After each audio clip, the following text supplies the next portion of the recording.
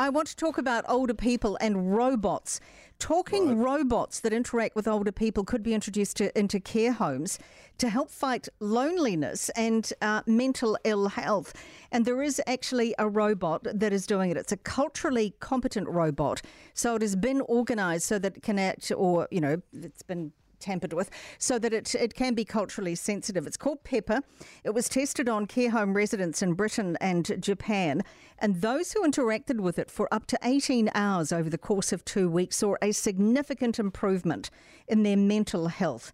The scientists behind the study also found that after 2 weeks of using the system, there was a small but positive impact on loneliness severity among the users.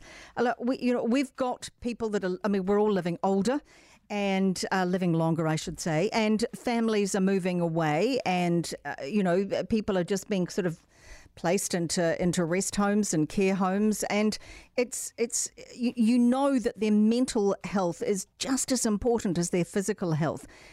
In fact, I think the mental health could to some extent be more important because it can have such an impact on their physical health. So they're looking at, obviously, it's not going to replace people by any means, but particularly in a case of the current situation where family and friends can't necessarily visit people because of COVID-19, knowing that there is something other than, people that are there to help them. They don't, the robots don't have to necessarily worry about PPE either. So look, good on them. Good on them for trying these things. I suppose it's a good thing. It remains to be seen. I'm not sure how I'd feel, whether I'd feel less lonely if a robot's waiting on me or more lonely if the robot's there going, "Hi, Simon, what can I get you?" Oh, is that how they sound? I've got no idea. I would hope that they would sound a little more softer than that. But yeah, I can understand how you would be a bit concerned. But I've seen a happy face in the picture, a man talking to nice. Pepper, and he was smiling and engaging. So perhaps when you're a bit older, you'll be happy for anybody, Simon.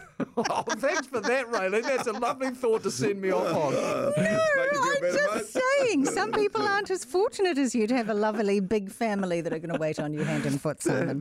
Nice save, Raylene. Thank you, Raylene. Thanks, Raylene. Have a great day, and we'll talk tomorrow. Thanks. Thanks. No problem.